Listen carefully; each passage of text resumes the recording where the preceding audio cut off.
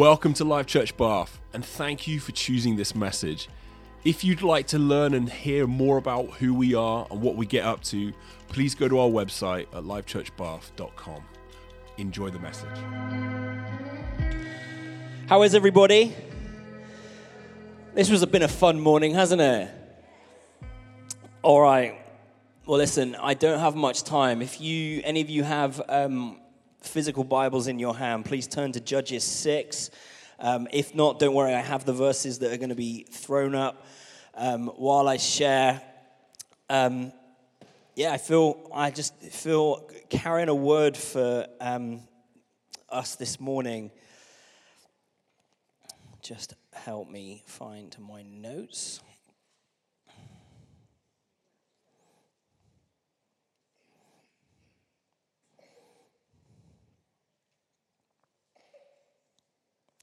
Go. Let me just, before we start, let's just pray. Father, I just thank you so much that this morning we have just seen a physical display of your goodness, your physical display of the gospel, of who you are and what you are doing across the world. Father, Father, we just also ask, Lord, just for all of us, those who weren't baptized, Father, if there's anyone here that has never made that decision, Lord, and they're being stirred by what they've seen, Father, would you continue that? And also, Father, for us who can remember the time when we did get baptized and what we signed up for and what we laid our life down, it's for you, Jesus. It's for you. Father, I just bless this house. I bless those watching online.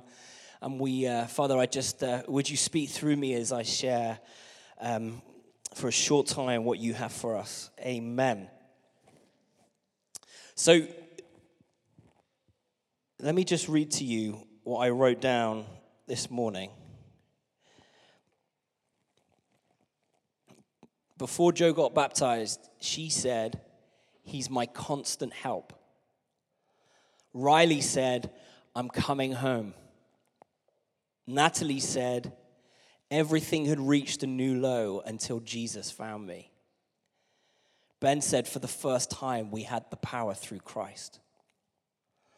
Scott said, "God became my rock and is the one that I can always fall back on." Lydia said, "I called upon the name of Jesus and he has brought me peace." Beth said, "I have learned to understand God's unfailing love for me." And Tony said, "Jesus is my King." Thank you, Lord. Thank you, Lord. This story in Judges 6 is really the story of God choosing a man called Gideon. Can everyone say Gideon? And I'm going to read to you the verse. It's verse 11. "Now the angel of the Lord came and sat underneath the terebinth at Ophrah, which belonged to Joash the Abiezrite, while his son Gideon was beating out wheat in the winepress to hide it from the Midianites. The angel of the Lord appeared to him and said to him, 'The Lord is with you, O mighty man of valor.'" Could you all say that with me? "The Lord is with you, O mighty man of valor." And Gideon said to him, "Please, my Lord, if the Lord is with us, why then has all this happened to us? And where are all his wonderful deeds that our fathers recounted to us, saying, 'Did not the Lord bring us from Egypt?' But now the Lord has forsaken and given us into the hand of Midian." And the Lord turned to him and said, "Go in this might of yours and save Israel from the hand of Midian. Do not I send you?" And he said to him, "Please, Lord, how can I save Israel? Behold, my clan is the weakest in Manasseh, and I am the least in my father's house." And the Lord said to him, "But I will be with you, and you shall strike the Midianites as one man." Amen.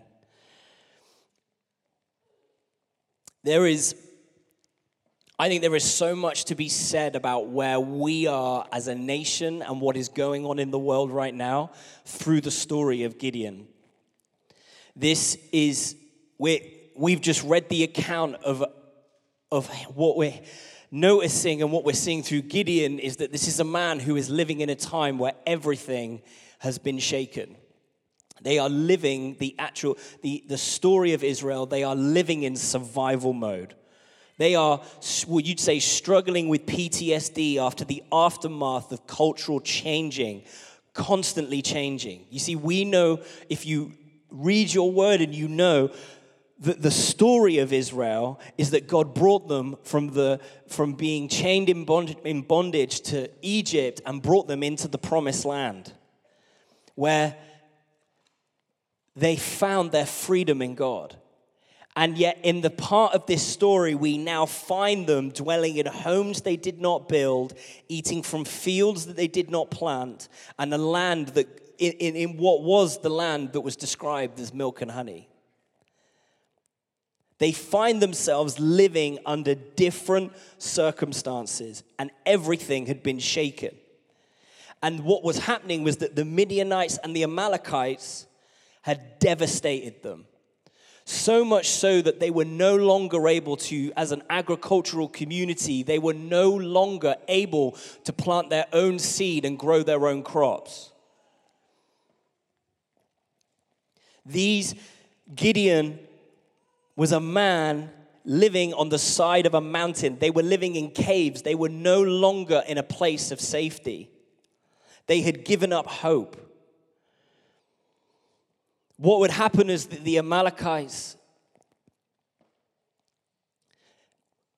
whenever they found the Israelites growing anything, when they would decide to sow their seed and where they would begin to have hope again, to start building a family and start building what would be a life for generations to come, the enemy was always on its tail, waiting for the right time to come and destroy and rob the crops. Anything that you would imagine from harvest time would be stolen and taken away. And this would happen year after year after year.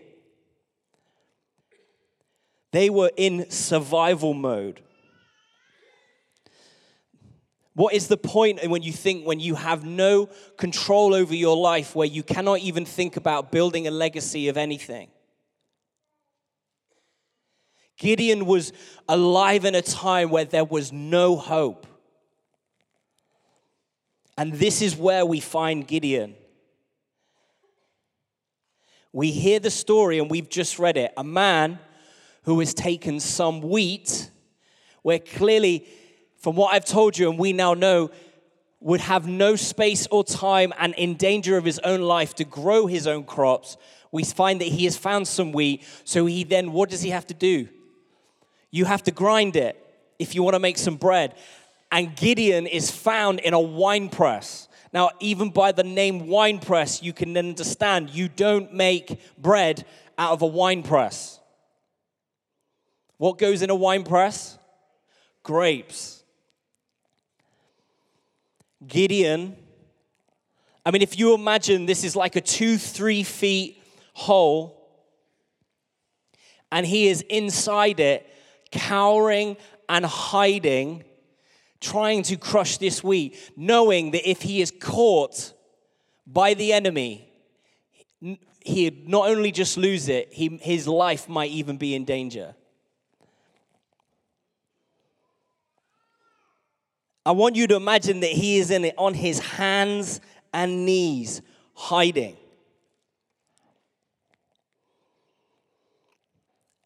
And it is at that moment, where we then see the Lord speak over this man. If for any parents in this house, or for anyone, if I give you an image of what I believe this to be, is I've started to realize that if I have 4 children at home, and I've started to realize that if I can see with my eyes maybe 2 or 3 of them, but if one of my daughters I can't see, and then for a while I can't hear, I normally then find that they're in their room and they found my phone or my wife's phone, or maybe the iPad, and they are secretly having a lot of fun and trying not to be caught. And it literally looks like this.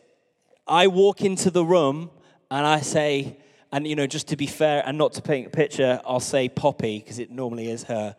But I walk into the room and I'll go, Poppy, and then instantly it's...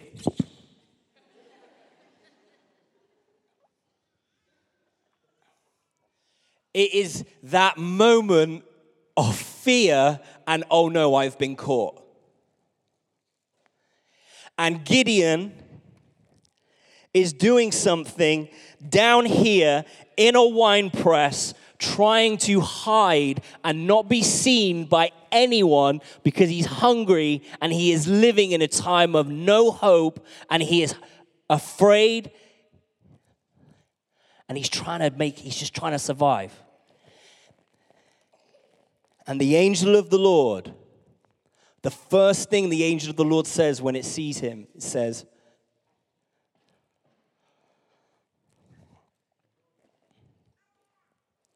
"You mighty man of valor, stand up." You mighty man of valor.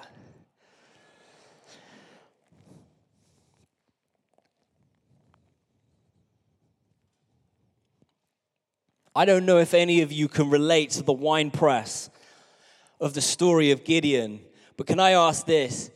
Is there anyone here this morning that would say that there are parts of your life, maybe you, as you're hearing this story, you think, do you know what? I've known Jesus for a long, long time, but there are parts of me that I have kept in the wine press for a long time. Even hearing the stories of the testimonies of the very sacrifice and the power of giving your life to Jesus and giving your life for him as you go into the water and die to him and come out alive from him. The decisions that we made. Have we given him everything, church? Or have we allowed the convenience of a wine press and to hide? Have we allowed the wine press just become a normal, acceptable part of our life because of the times that we're living in?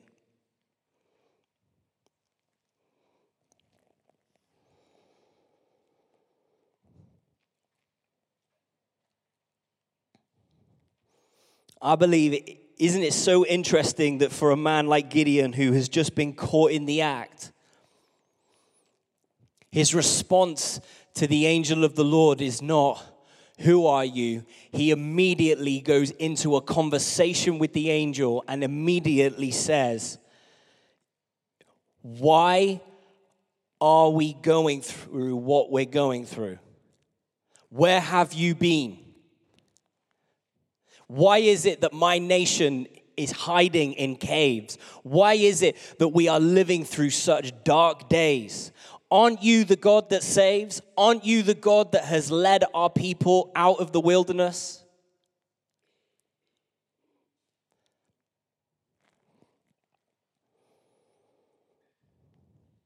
Gideon pouring out his frustration and his reality of explaining to the Lord, we are in survival mode right now, God. Where have you been? Has anybody here asked God that question before? Anyone walking through a season right now where you are asking, where are you, God? Why are you allowing this to happen?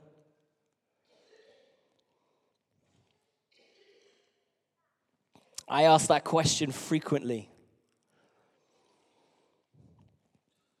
There is so much shaking going on in the world right now. And I think that one of the greatest questions the world is asking is, where is God? Where is he? And I wish we could have live streamed this service to the whole world this morning.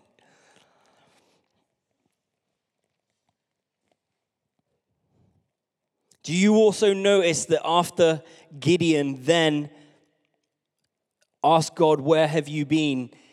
Gideon then begins to say, if you think I'm strong, if you think I can I am anything other than a man hiding in a wine press. Don't you realize that I am the weakest of my tribe? I am the least qualified. Do you know my family? Do you know my past? I have nothing to give. And yet God did not seem to answer any of Gideon's questions. Didn't answer the question of Gideon was saying to God, where are you? And when Gideon said, I'm from the weakest tribe, from the weakest family, he didn't answer any of those. All God said was, I will be with you. I will be with you.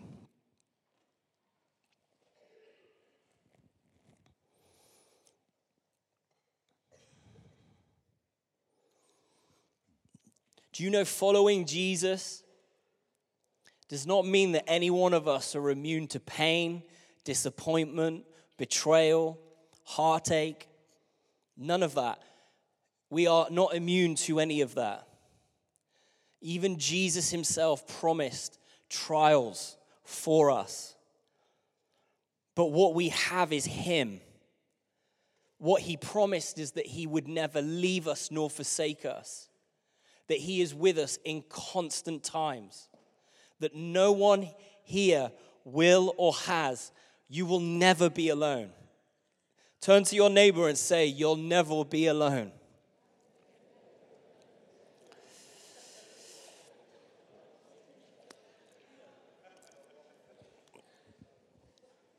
Let me say this in Hebrews 12, verse 27. And this is a mini chapter within Hebrews 12, and it just says, a kingdom that cannot be shaken.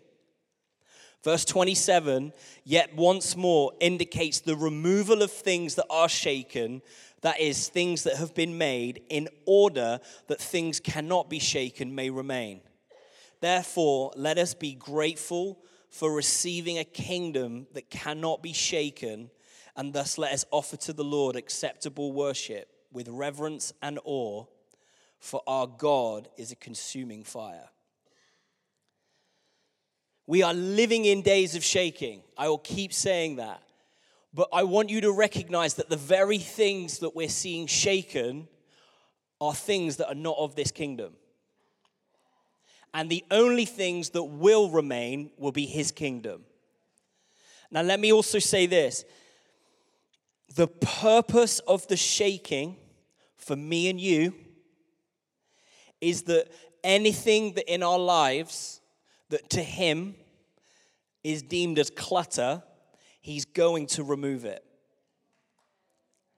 And that revealing of the clutter in our lives, one is to recognize that that is not eternal, but also it's to reveal the significance, the power, and the strength of who Jesus is. So that when you go through the shaking, you get to see who your God really is. I heard it said recently, and I thought, this is good, is that the enemy wants the church to be shaken and not stirred, but God wants us to be stirred, not shaken. To see him as a consuming fire. To see the Lord as a consuming fire. Gideon's issues with what the angel of the Lord said over him was all about his identity. The reasons why Gideon did not believe that he was a mighty man of valor was because of the pain and disappointment and trauma that he had been through, and also the identity of his own family. And God had to go after those lies. He said, you're a mighty man of valor. And let me say this. The culture that we live in today is trying to disciple me and you to give us a false identity. Okay, listen. What we are warring against is that it would be brands or what you hear on the news or what we read on social media. It would be things like this. You are the result of your pain. You are your temptations. You are your income. You are your status. You are your gift. You are what you know. But we know that what our Heavenly Father says about us is the identity that He has given us. But where there is a lie in your life, God is not trying to get you. He's trying to destroy the lie that you're believing so that He can reveal Himself to be Father to you.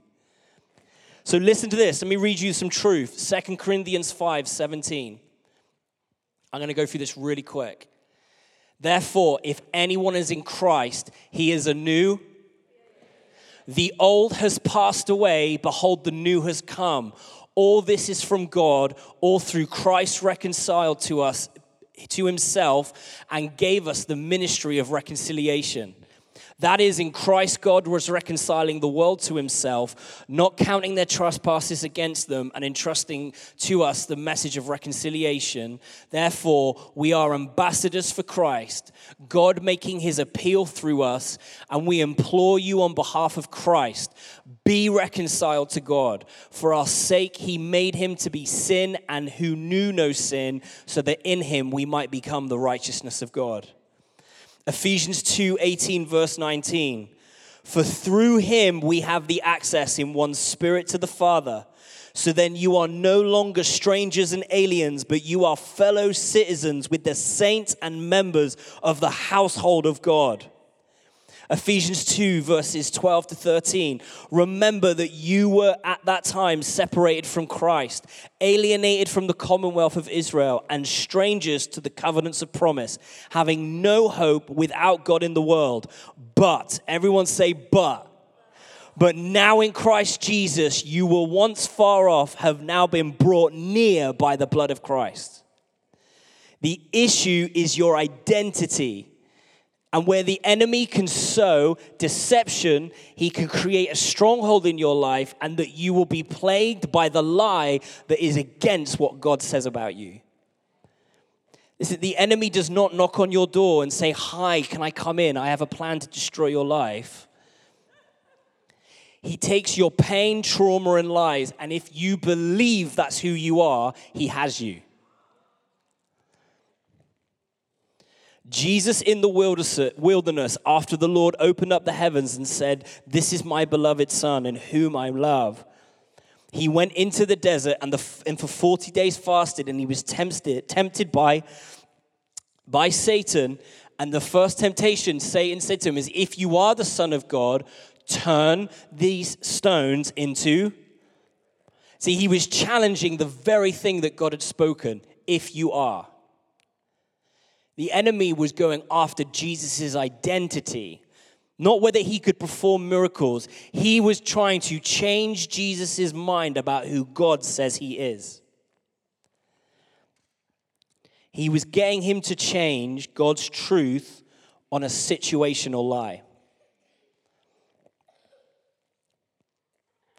And yet God has the ability, the heart, and desire to speak new truth over us this morning. You know, when we look at the cross, we may think this, it condemns some and actually only accepts good people, the cross. When actually, the cross is the hope of the nations. Jesus dying for us on the cross is the answer to everything that the world is crying out for. There is no other way. There is no other plan. There's no plan B. It's Jesus. And God is able to undo and remove all the scars and the implications of sin, destruction, and death by giving us an identity in Christ. And that's available for all of us this morning. See, a message like this is... There's no one in here that can say this is for a new believer. This message is for someone who's just given their life to Christ. This is for every single one of us right now. That we have to be secure and walk out our identity in Christ every single day.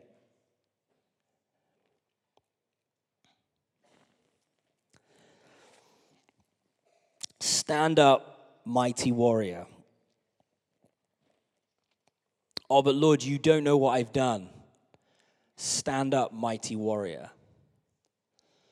But Lord, you don't know how many times I've tried to do this, and I'm right back to where I am. Stand up, mighty warrior.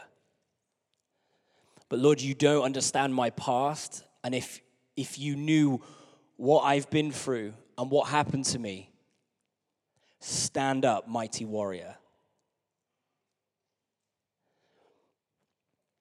We serve a God that takes anyone that wants to accept him as Lord, and he says, stand up, mighty warrior. And the plans and call that he has for every single one of you is not just some nicety that we say to people. Every single person in this room has a calling from the Lord that only you can do, but you can only do it with him. Stand up, mighty warrior.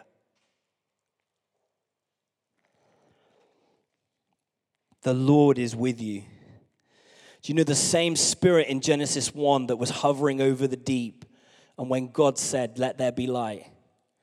The same spirit that separated the mountains from the ocean, the sky from the land. The same spirit that when God spoke the universe and expanded at the rate of 186,000 miles per second and is still expanding.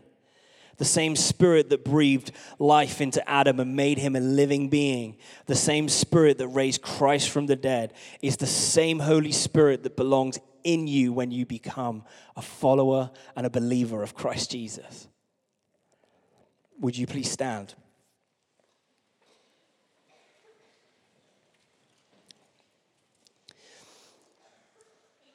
There would be two responses to a meeting like this, where we've seen people make a public declaration and a testimony of how we hear in all the accounts of Jesus meeting people where they are.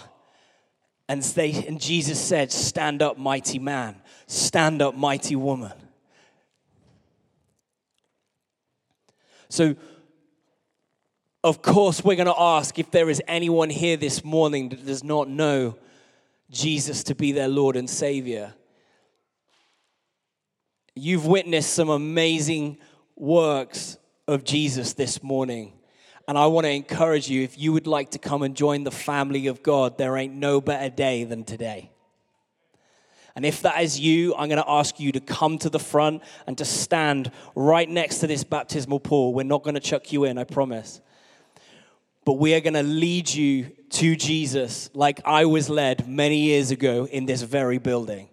It is a privilege and an honor because like we sang earlier, Jesus is bringing his sons and daughters home, and there is no one that can leave today that has to not know that they are loved, they are called, and God has a plan for you. Amen? The second is this. God is after anyone in this room. He is after anyone that is hiding in the winepress this morning. If there is anyone hiding and using an excuse as to why they don't believe that they can stand and be a mighty man or a mighty woman of valor, today's the day to get out of that winepress and stand in who God's called you to be. Amen? If that is you, I want you to come down to the front as a declaration of I'm getting out of the excuse.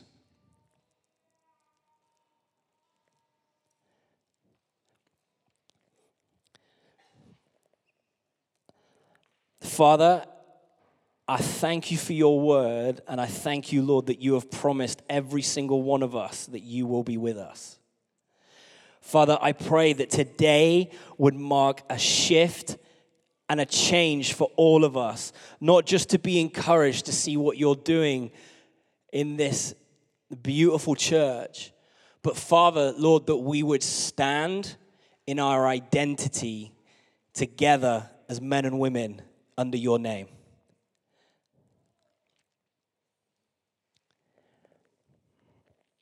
Father, if there is any of us that are hiding in the winepress this morning, Father, may we just receive your words of standing up, O mighty man or woman of valor.